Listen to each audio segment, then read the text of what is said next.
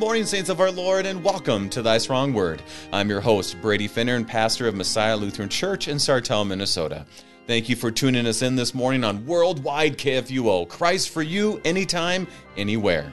A blessed Easter season to all of you. Alleluia, Christ is risen. He is risen indeed this Friday, April the 29th, as the light of Christ shines on us from Psalm 26.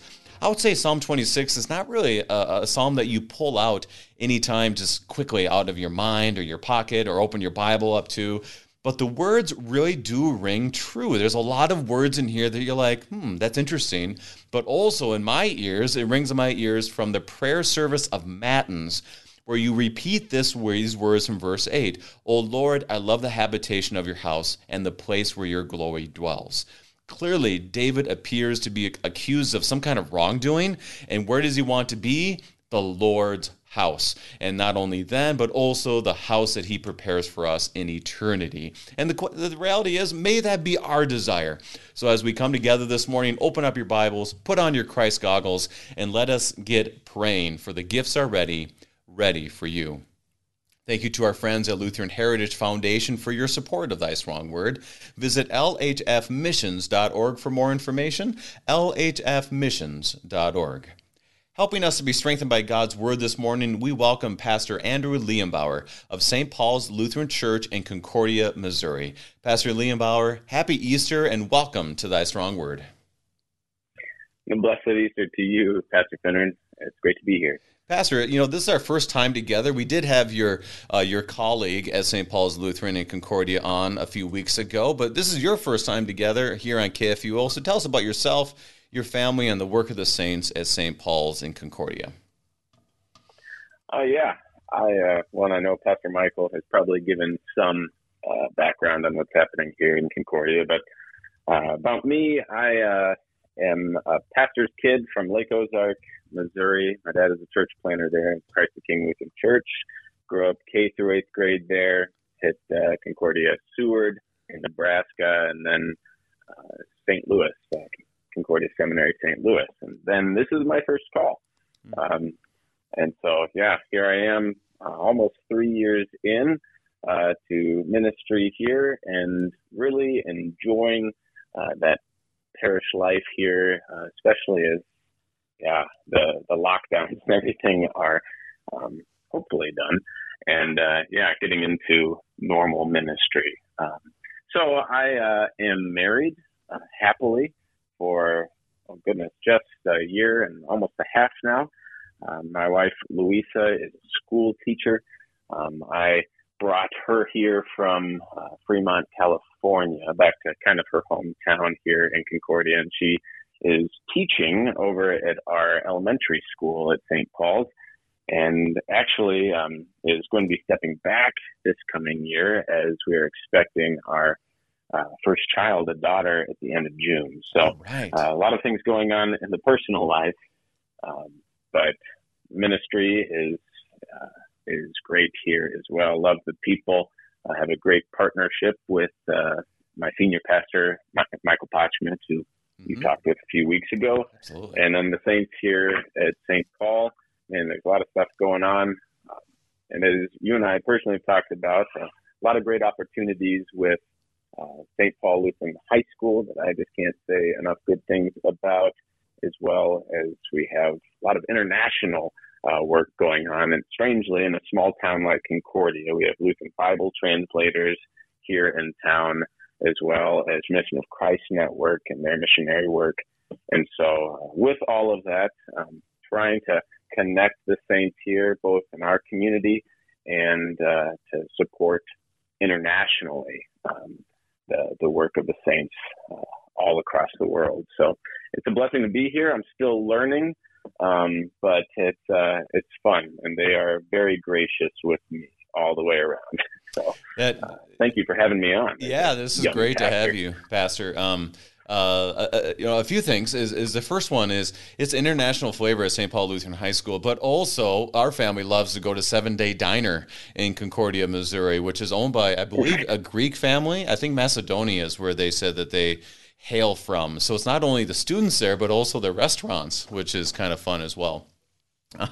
Right. Yeah, it's very You can fun. get a great euro there. Oh, you can. Oh my gosh, yes, Yeah. yeah. And secondly, this is kind of a personal level, and my listeners know I talk about it all the time. But my daughter Avril goes to St. Paul's, and it's a joy to speak to the pastors who are my daughter's pastor as I'm gone, and that's a very special relationship, especially as a pastor. And your children kind of like, oh, my dad's my pastor. That's kind of lame, and so it's good to hear that they're hearing the word of God, receiving His gifts from a different pastor. So for you and Pastor Potchmit, I'm very thankful. Your family is in our prayers all the time, and we thank God for the opportunities that are given to her, but also all the people in Concordia. So thank you for that.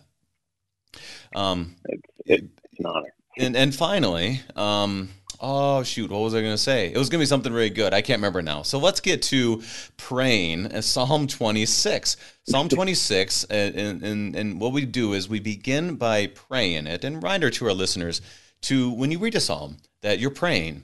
And so to take a step back, when we know we're in the Word of God, the Holy Spirit's at work. So we spend that time in prayer of Psalm 26, and we'll end with a Gloria Patri. So let us pray.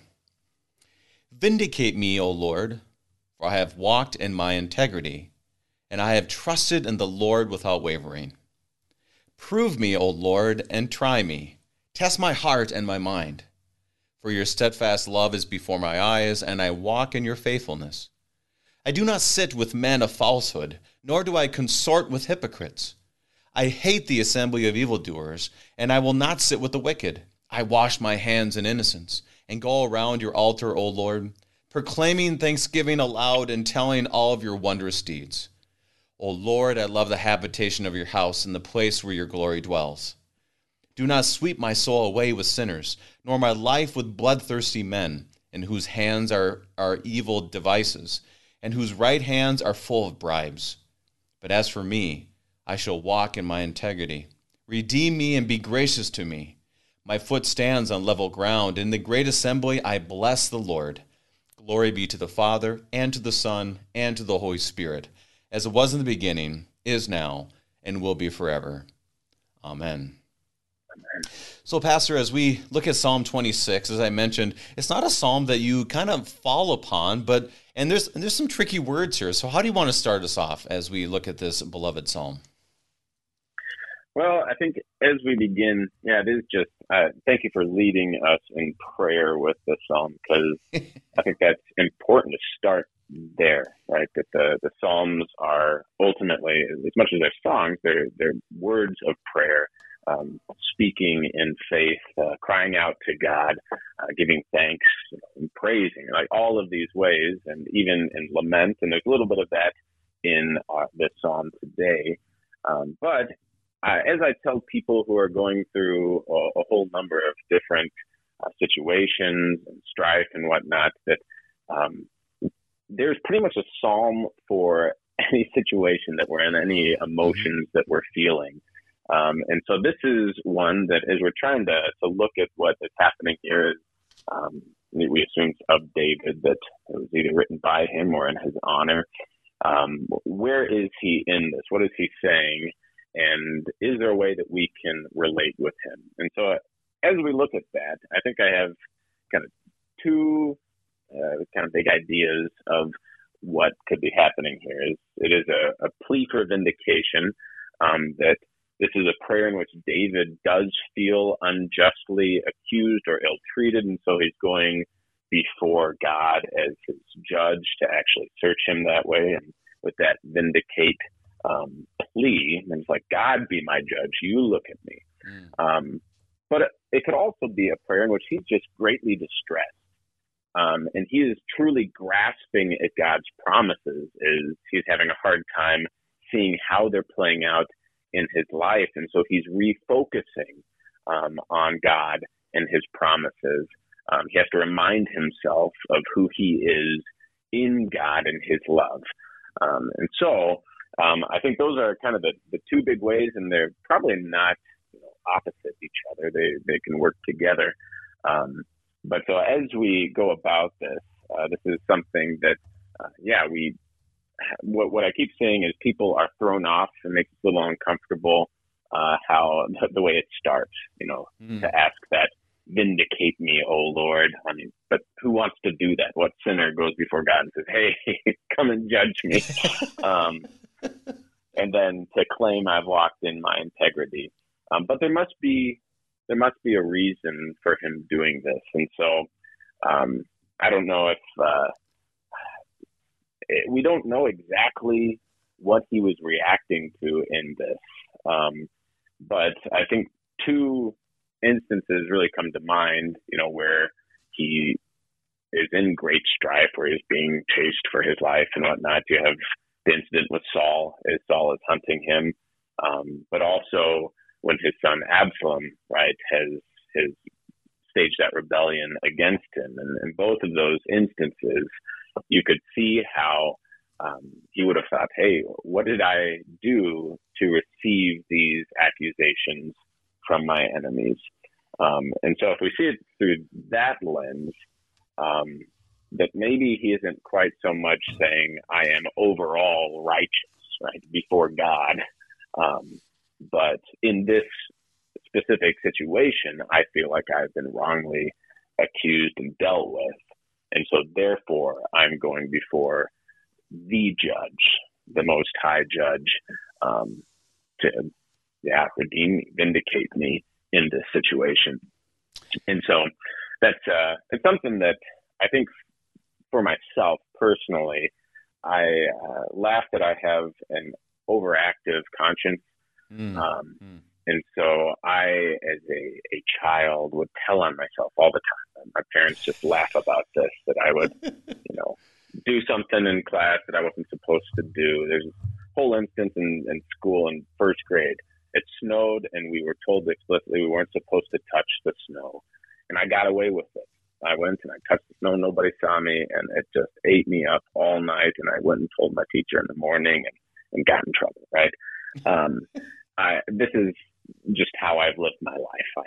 I have a guilty conscience. But with that, it has created this kind of justice complex in me, that I know my own sin very well, and I'm very aware of it.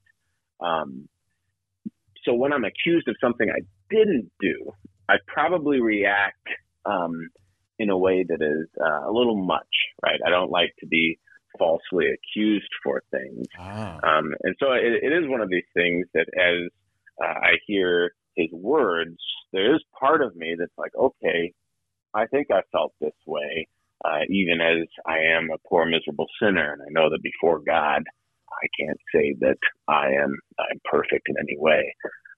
So depending on what he is facing in the moment, I think that this psalm, it has a depth to it. But then the fact of the matter is, as it moves on, it directs him back to God and his promises. And there is kind of a subtle shift from him looking to himself and his own works to what God's promises are and where he receives those things. And so maybe that was a little bit much, but that's kind of from 1,000 feet up. That's kind of how I'm looking at this Psalm 26. What I really enjoy what you're saying, like you said at the beginning, is there's really a psalm for every season, if I can say it that way, for every person and every purpose, not to try to quote other parts of the scriptures, but it really, right. This psalm is for Pastor Leyenbauer. I mean, that's a really great way to say it is, I'm not going to let people be my judge in this matter because I've been falsely accused. Lord, you be my judge. And it's obvious that he does so in a way that understands the promises, or else verse 8 would never be in there, right? Right.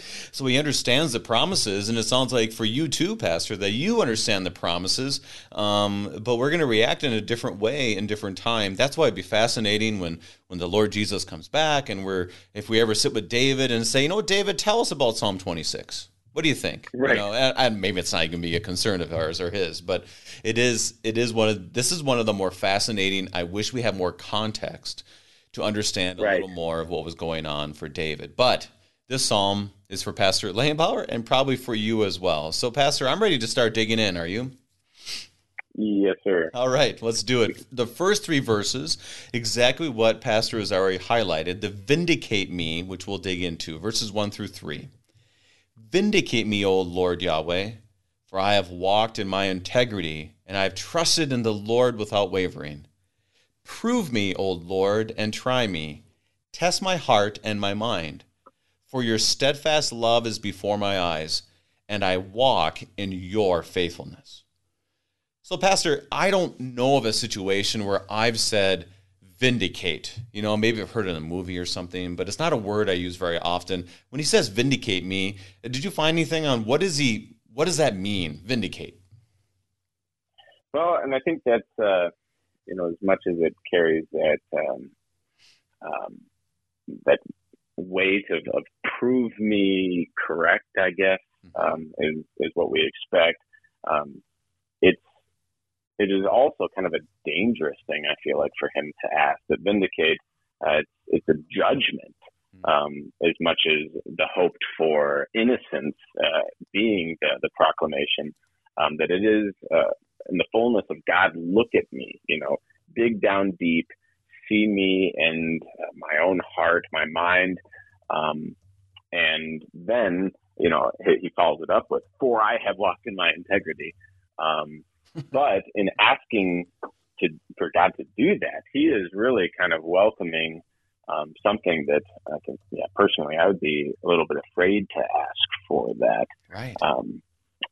Especially when, we know what is in our own hearts. We know our own sinfulness very well. And so I think that's where a lot of people, and the number of commentaries of people that I've heard speak on this, this is unsettling, right? Why would you ask God that and then claim that you are walking in integrity and I've trusted in the Lord without wavering? It seems like a pretty boastful, prideful claim. But depending on what it is he is reacting against, I guess we could see it in a different light. I think personally that would be kind of scary. Oh, terrifying. Absolutely terrifying. So let me kind of break this down a little bit. So let's kind of put it in Pastor Leyenbauer, a child language, is that you went to school, you did nothing wrong, and on your way home, a kid says that you stole his lunch money. If there was such a thing, and even in your days, you're a lot younger than me. And he goes to his parent and goes to the teacher and says, he stole my lunch money, done deal. That you are like, no, check my pockets, check my backpack, check everything in me. I have not stolen any money. You can check receipts. You can go to all the stores in town. Have I bought anything? Have I put it in my shoes? Check my whole room. Get the FBI and bring him in. So is it kind of like that he's being falsely accused, and he is more than willing to be tested in every way because he knows that whatever he was falsely accused of was not true? Something like that? Yeah. Well, and I mean, that's kind of what we see, especially as rereading the rebellion of Absalom and the curses that were laid upon him, the things that were said falsely against him. And it's funny that how David, his reaction to that, who is Shimei, curses him from the family of Saul. And he pretty much says, no, let him curse me. Because, if this is what he's been led to do by God, then we'll see how it all comes out. That there was, even in as he's walking out, with his head hung, sackcloth and ashes, barefoot, walking away from Jerusalem, there is this feel that's like, God is my judge. And these false rumors that Absalom has spread about me, that, the people are buying, only God can be my judge.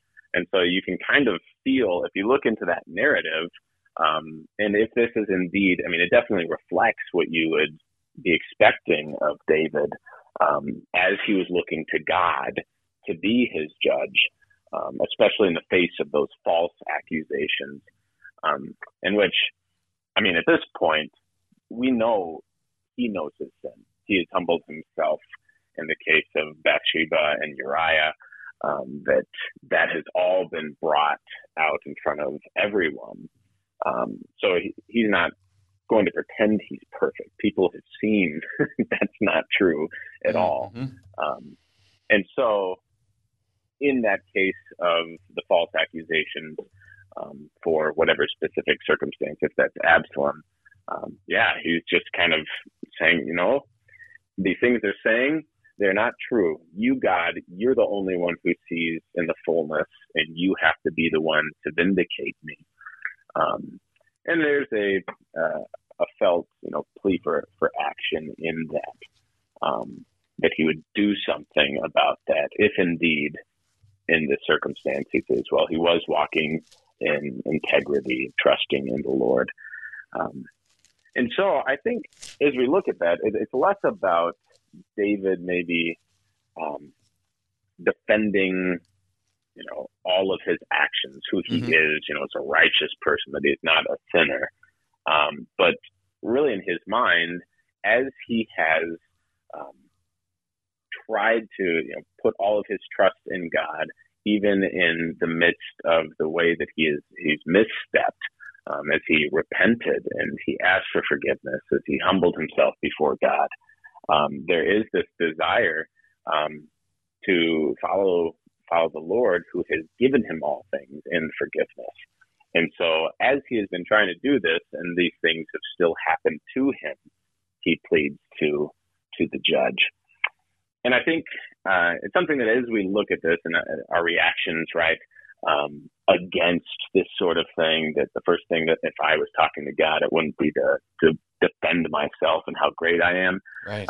In fact, the way we start, almost all of our worship services and confession absolution, we always remind ourselves that we are poor, sinful beings, right? That especially as Lutherans, we are very aware of how sinful we are. And that's where we start. I have a habit of when something bad happens, even if I spill a glass of water or something like that, and I'll just look down and I'll say, I deserve it. And it kind of started as a joke in college that I would say this to my roommates. But the more I thought about it, I was like, well, I do.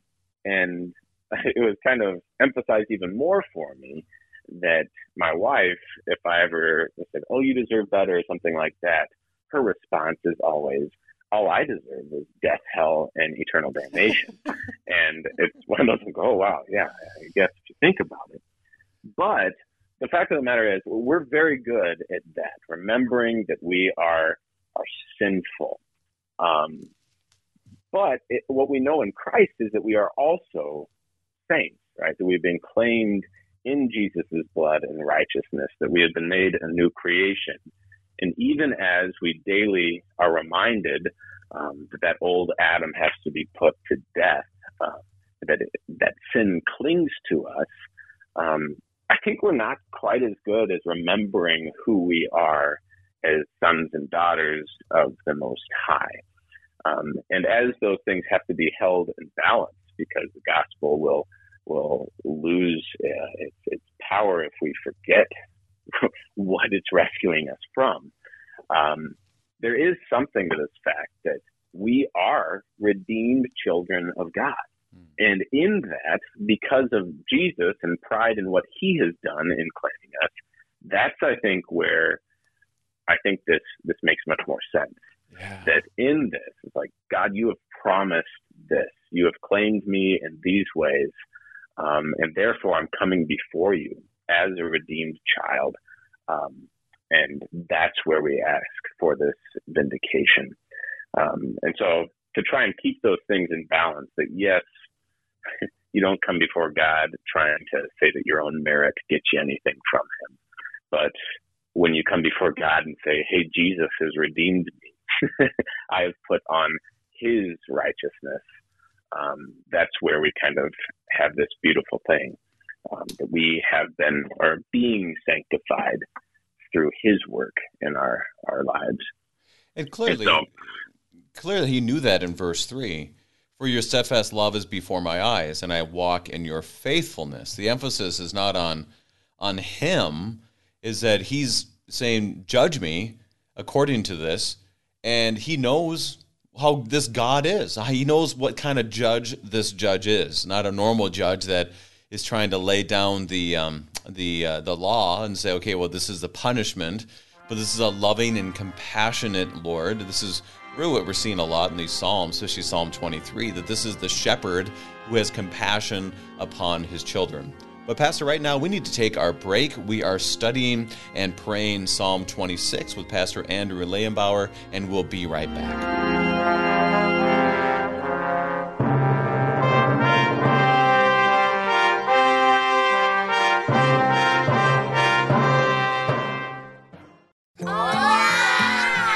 These are the voices of young Lutherans in Mexico City, children who are excited to learn more about their Savior, Jesus.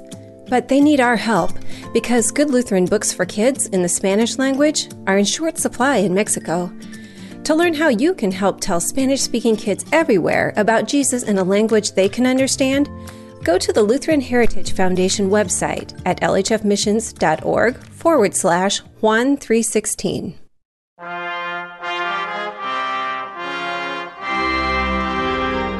Welcome back. We are studying and praying Psalm 26 with Pastor Andrew Leyenbauer of St. Paul's Lutheran Church and School in Concordia, Missouri. And so, Pastor, as we've gone through these first three verses, it really sets the stage for the rest of the psalm. So, Pastor, is there anything else in verses 1 and 3 that you want, 1 through 3, that you wanted to highlight this morning?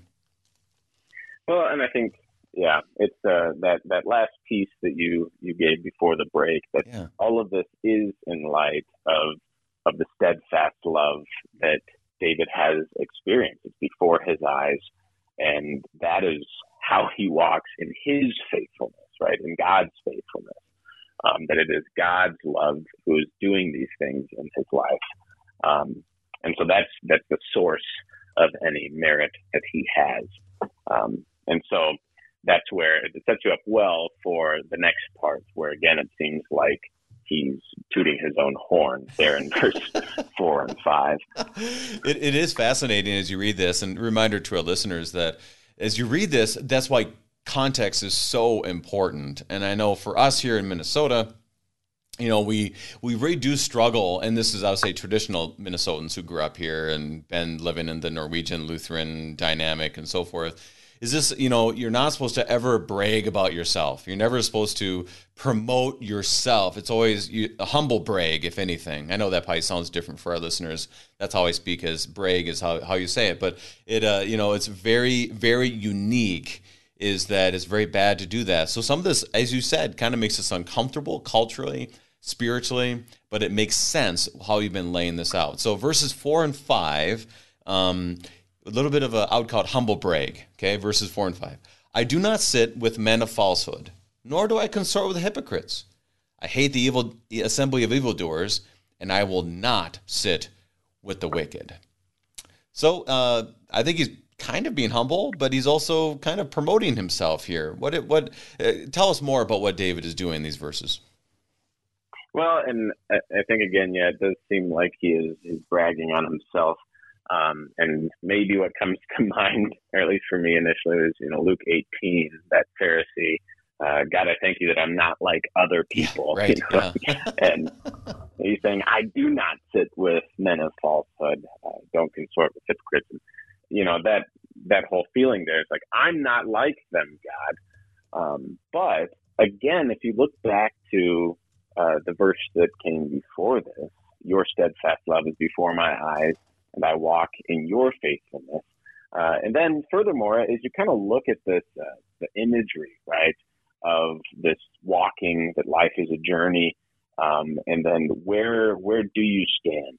Where do you sit? And that's, it goes back to Psalm 1, right? Blessed is the man who walks not in the counsel of the wicked, nor stands in the way of sinners. Mm-hmm. But there is this common theme that we have throughout the Psalms, that is not where those who follow God go. That's not where they stand or where they sit. They don't make their bed in those places.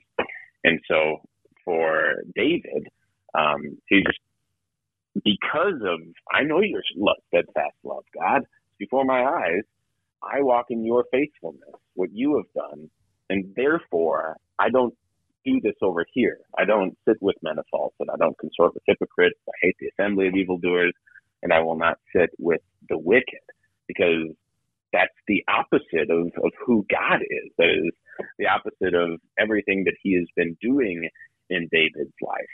And so I think, as much as that can sound like bragging, I think that for him, it's like, as I am being falsely accused or treated in these different ways, there's like, Lord, what am I doing wrong? I do my best out of your great love and faithfulness to not do these things, because I know where they lead. And actually, I've been there,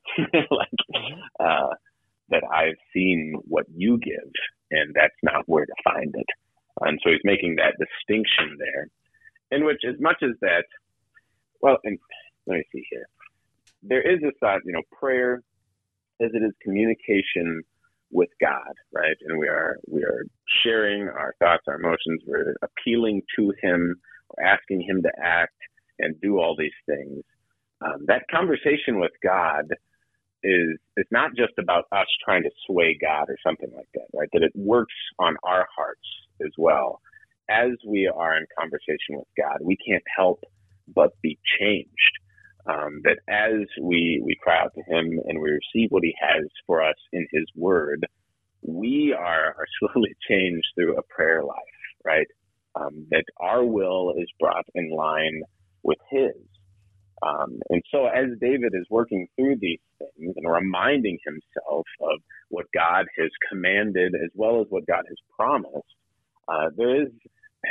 it's funny that it seems like in this psalm, he is struggling through these things, trying to refocus on what God has said and what he has promised. And so to sit with those men of falsehood, to be in those bad places, to sit with the wicked, that's right out. That is not where God is, and it leads nowhere good. And so that, I think, leads then to, okay, where do we do this? Which comes up in the next few verses. And there is that, I really like how you laid that out for us, is Psalm 1:1, the one who is blessed are those who do not do these things.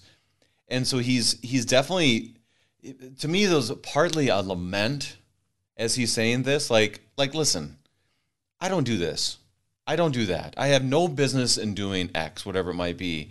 And it's not a totally like, hey, look at me situation, even though it feels like it, like you said from Luke 18. But it's that natural conversation. Like if you and I were to go hang out for a night or something, and we were to have a conversation, and if you were to nitpick every single line that I said to you, I mean, you're going to find crazy things all over the place, but that's just kind of how like conversations occur, right? And that's right. How would we not expect that to be the same with our Lord? I'm not promoting anything too far with that, but I'm saying that I think there's a lament in here as well. Like, listen, all these false accusations, I'm not doing this, and this. And it's totally not like I'm better than the other guy, but just bringing it out, grieving this thing out, as we would say. So, Pastor, any thoughts on that? I feel like it's kind of a lament. Any thoughts? Well, I think that's exactly it. In which, not to go backwards, but to jump back to verse 2, and that test my heart and my mind. And I think what came to mind as he is going through all of this is like, well, what did I do to deserve this? Have I not been following God? Have I not been? And for me, in those moments, my dad always taught me, as you are struggling with something, that you're in a time of distress, that you don't know what's next. My dad always prayed himself and then had me pray with him. Psalm 139, 23 and 24, that search me, O God, and know my heart, try me and know my thoughts, and see if there be any grievous way in me, and lead me in the way everlasting. That I think in those moments in which, man, we don't know what's up and down, all we know is that we have to cling to God and his promises. There is that moment, but search me, help me out. What do I do? Lead me in the way everlasting. Mm-hmm. And I think that in this, he is just kind of doing this in a more fleshed out way. But that is that same kind of thought that he is scrambling with what's going on around him and just doing his best to hold on to God and his promises.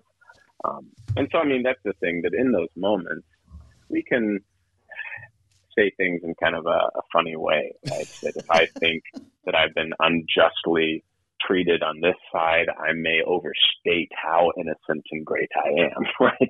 Right. But the other thing is he is just welcoming God to, okay, you are the judge. Therefore, you're the one who's going to have to vindicate me, or not. But in the end, I am going to cling to your faithfulness and your steadfast love. And that's key. So, Verse 3, I think, is that key verse, especially as you look at the first beginning of this. Now, just to make sure that we're not denying the inspiration of Holy Scripture. Okay, so it's not like, right, it's just a conversation, whatever it might be. But definitely, it's a very earthy conversation, I would say. Some Psalms seem like David sat down. I would say the 23rd Psalm is this way. He sat down and he had it edited by a few people. He really kind of, how does this sound? Oh, that's good. Let's put that in here. That preposition. Okay, let's make sure we have this linking verb or whatever it might be. But this one just seems very much so he wrote it, and it's very real. And I think that's important for us to remember as well, that we're not denying anything that comes from God, but we do understand that David was a real person in real time with real emotions. So let's keep moving forward here, Pastor. Verses 6 and 7, because, it kind of sounds like the Passion, Pilate washing his hands. How does that connect with this? Verses 6 and 7. I wash my hands in innocence and go around your altar, O Lord, proclaiming thanksgiving aloud and telling all your wondrous deeds. So let's stick with that first part, washing hands of innocence. What are your thoughts? What is David doing here? Well, I mean, this is all part of the purification, right? That he knows that at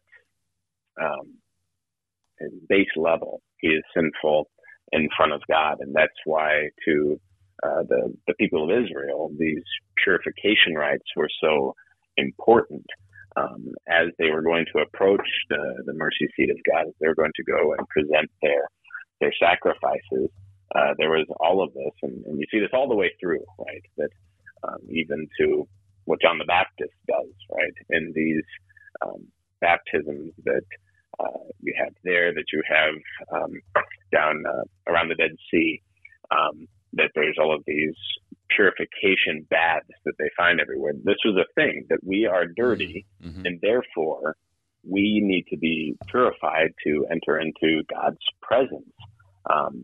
And we can't claim that on our own. And so especially as you think about what the priests would do around the altar, that they would wash themselves before they approached. And very much there, he says, I wash my hands in innocence and go around your altar, O Lord, that he needs that washing himself. But I think it is also a plea to, okay, I know this is where I go to receive these things, the promises that you're giving. And that's where he approaches the altar with that. As far as Pilate, that really seems more like he was washing his hands of something. Right, that's true. Disconnecting. Okay, sure. Where here he's owning, I need this washing. I have to have my hands washed, and ultimately, it's God's innocence that is given to him. And then go around your altar. And what happens at the altar, that is where the sacrifices are made. That's from where forgiveness is given.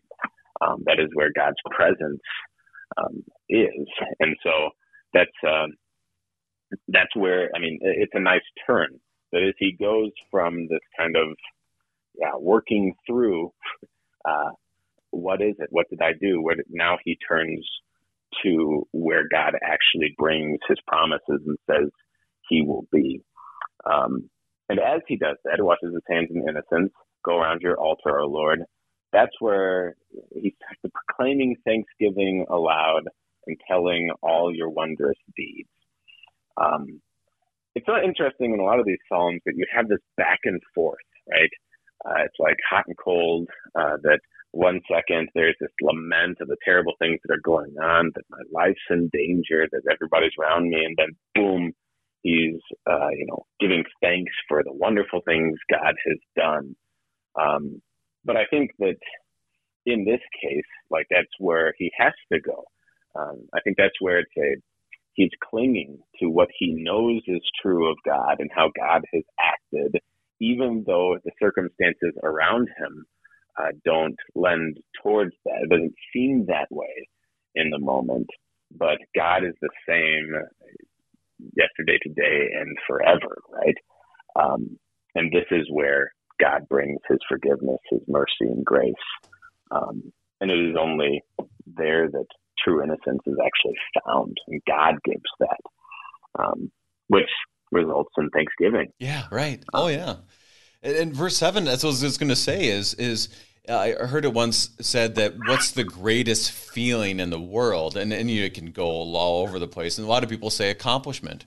So I worked hard. I accomplished my goal. I can stand on that first place, podium, and therefore I did it. And that's a great feeling, no doubt. I guess I've never had quite that feeling. I've never won a championship or something. But to accomplish something, you're like, hey, this is great. And this pastor, I can't remember who it was, said, no, it's relief. The relief that I'm not the one who has to do this. I'm not the one who is in control. Somebody is taking care of something that I thought I had to do. So it's kind of like you studied and all this, and you don't know what's going to happen in your test, and you get 100%. And you're like, oh my gosh, thank goodness. Or you're not going to have the test. It's completely gone, Oh, thank goodness. And that's what's happening here. I mean, he is being told, basically, you know where to get innocence. It is here. It's around the Lord. And how could you not but then say, oh, thank goodness. Oh, thanks be to God kind of situation. That's how I felt this psalm hit me. And Dr. Saleska talks a lot about that, is how does this psalm hit you? Right. And that was one thing I really felt on those verses. So, Pastor, anything else on those two? I mean, that's a part. I always jump to verse 8, but 6, 7 really has some great grace there. Anything else you see? Well, and I think that reframes the beginning, right? To vindicate me, O Lord, in light of 6 and 7, that's like, okay, well, the Lord brings forgiveness. He actually can grant this innocence. And if he is the one doing the judging, and this is what he promises to do, then it changes the whole feel of the psalm. And so it's interesting how the psalm transforms as you read it. As you kind of go through that, there's kind of the strife at the beginning, the question moving forward, clinging to God's promise. You see how those actually come into play. And then in verse 8, there is like this turn towards worship, where his whole mentality has changed, as the reality of what God does dawns on him. So let's get into that. Verses 8 through 10. Great segue, Pastor. Great segue. Verses 8 through 10. O Lord Yahweh, I love the habitation of your house and the place where your glory dwells. Do not sweep my soul away with sinners, nor my life with bloodthirsty men, in whose hands are evil devices, and whose right hands are full of bribes. So there's a definitely dichotomy here of the holiness of where his glory dwells and the sin that surrounds him. Tell us about that dichotomy, or the communication that David's doing. Well, and I think that it is a beautiful way to show how the promises of God are found where he says he'll be, right? Mm-hmm. And so in the midst of all the craziness, the false accusations, whatever it is that is causing him this strife, there is this reminder that, oh Lord, man, I love the habitation in your house, because this is where I find my whole being, my innocence, my everything that I could ever want is in the presence of the Lord, and you've actually invited me into that place, right? And so then as he goes from this kind of this statement of worship about who God is, and being in his presence, then there's the 9 and 10. I think it's a different feel than 4 and 5. That it is now like, man, I know your goodness, Lord. You have showed me these things. And in that, don't sweep my soul away with sinners, nor my life with bloodthirsty men, and whose hands are evil devices, and whose right hands are full of bribes. Don't send me there, because that is death. I have seen life in your house, in your presence. That is where life is. And in these other places that the world would send me, that actually try and lay claim to who I am, don't let me be swept away there, because being with you is everything. And so, like, that is, it's amazing how this changes, that 9 and 10 can even be seen as a part of that worship, that there is that, he makes that, he distinguishes between, the things of the world, the way that the world works, and how he has even been in some of those places before. But no, he grasps at the promises that God gives, that he knows that is where life is had. And even in the midst of the problem that he is having right now, whatever it is, that to turn to the Lord, to the place of his presence, that is the only place that life will be found for him. And I thought that it's interesting that, again, we don't have any idea exactly what he was going through, but if it was this issue with Absalom, that you had that whole back and forth as he was leaving, that Zadok, the priest, was talking about, taking the ark along with him. Right. And then he sends him back. And he's like, no, take God back into the city. And if I find favor in the Lord's eyes, he will bring me back and let me see it and his dwelling place again. And that is his hope as he leaves, right? That he knows that there's life there. And that if it is God's favor, his will, he'll bring him back. And that's where you grasp onto these promises that he had back in 2 Samuel, that verse 7, in which Nathan tells him the Lord's promises to him, right? That he was going to actually establish his house and his kingdom, that he would bring one of his own blood, that he would be his father and he'd be his son, and his house and kingdom will endure forever. Like, that he is going back and grasping to these great promises that he knows God doesn't go back on his word. And so, therefore, in light of that love, faithfulness, and the promises that he's been given, there is this kind of boldness to, God, I know who you are in the life that you bring. So don't let me be swept away, please. Remember the promises that you have made, and redeem me. And so that's where it really, this kind of statement of worship, as well as a really kind of nice plea before God, which again sounds bold, but for this one, it made me think of Luther's explanation of the Lord's Prayer in the first petition, right? That we may ask him with all boldness and confidence as children ask their dear Father, that God kind of calls his children to ask him boldly these things, because he has created this relationship of love and trust. And so seeing it in those terms, David as, God's chosen king for his people, a child of God, then to plead with him not to allow him to be swept away. It makes sense within the faith that God has given him. And when we see this, it is it's fascinating. One, to see how David is writing this and what is going on for him. And you said this so well, that it's he knows what he's receiving, and he knows the promises of what the Lord will do for him to keep him away from sinners, to keep him away from bribes and evil and so forth, that the Lord can do this.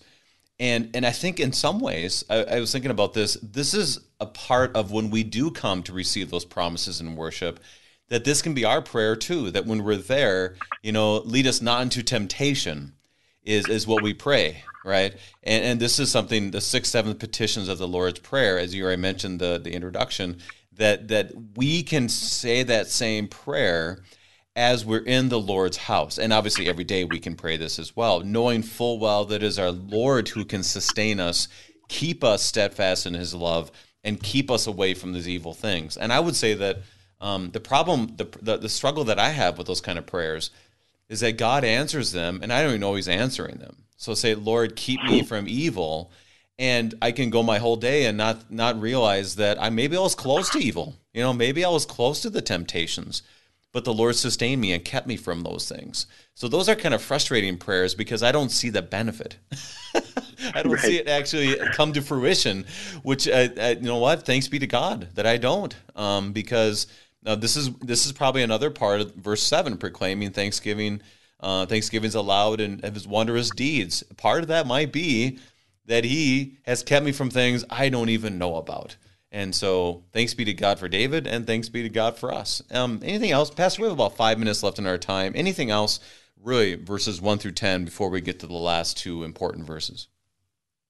Well, just what you said just now, it made me think again of the endings of Luther's morning and evening prayers, right? That let your holy angel be with me, that the evil foe may have no power over me. That this is something that is prayed all the time. And we don't say it in the exact words of the psalm very often, but it is what we are encouraged to pray, for God to protect us from evil and lead us not into temptation, right? Deliver us from evil. And so, yeah, I think that he is doing exactly what saints across the world do every single day. Amen. But then that turns him to these last two verses as well. Okay, let's get to those last. Another great segue. Here we go, verses 11 and 12. As for me, I shall walk in my integrity. Redeem me and be gracious to me. My foot stands on level ground. In the great assembly, I will bless the Lord. Verse 11, like I said, we have about 3 minutes left in our time. The first part, I don't want to get too caught up on it, but it is strange. I'll walk in my integrity. What do you mean? Aren't you walking in the Lord's integrity, whatever it might be? But I don't think that's the main focus of these verses. How do we make sure we're on the right track, these last two verses? Well, and I mean, this echoes verse 1, right? Yeah. For I have walked in my integrity. But he said this already. But then he goes through this whole process of reminding himself of who God is, what his promises are, all of that, the struggle, into that worship. And that now led him back to that statement. But as for me, I will walk in my integrity. And again, who gives that integrity? Well, he follows that statement up with redeem me and be gracious to me. That there is this feeling that, even whatever his integrity is, he still needs that redemption. He needs the grace and mercy that God gives, and he knows where to find that. And so, again, it's kind of an interesting thing that he talks about his integrity. And whatever that is, however good he might think it is, he needs what the Lord has. He needs his redemption and his grace, even with the best that David might be able to give. So again, there is more of a humble feeling in this second statement about walking in integrity, but it is all with the Lord's aid.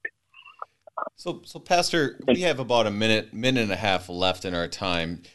When would you encourage someone to read or to pray this psalm, and how does it encourage us as Christian people? I think that this is a psalm that you can pray in any distress, whether you're falsely accused in time of great peril, or even in times of temptation, when things are all kind of going crazy around you. It is one that we can direct our gaze back at God and his promises, what he has given us through his son, Jesus. And then it's a reminder that, where do we find those promises given? It is in his presence, in his house, when we gather together, and that's how it ends, right? My foot stands on level ground. In the great assembly, I will bless the Lord. That is where our feet, as we are walking in integrity, right, they will be on level ground when we are in that great assembly, the congregation, the body of Christ, the church. That is where God's gifts are given, and we are supported in this. And so I think anybody that is struggling with any sort of problem can pray this prayer, and it directs us to our God and his gifts in his son, Jesus. Pastor Andrew Leyenbauer of St. Paul's Lutheran Church and School in Concordia, Missouri, giving us God's strong word from Psalm 26. I remember what I was going to say at the beginning, Pastor. Reminder to our listeners, pray for Pastor and his wife as they anticipate their first child. So, Pastor, God's blessings in that, and thank you for bringing us his gifts this morning. Thank you, Pastor Finner. I'm your host, Brady Finner, and pastor of Messiah Lutheran Church in Sartell, Minnesota. Thank you for joining us, and the Lord keep you safe in the palm of his hand.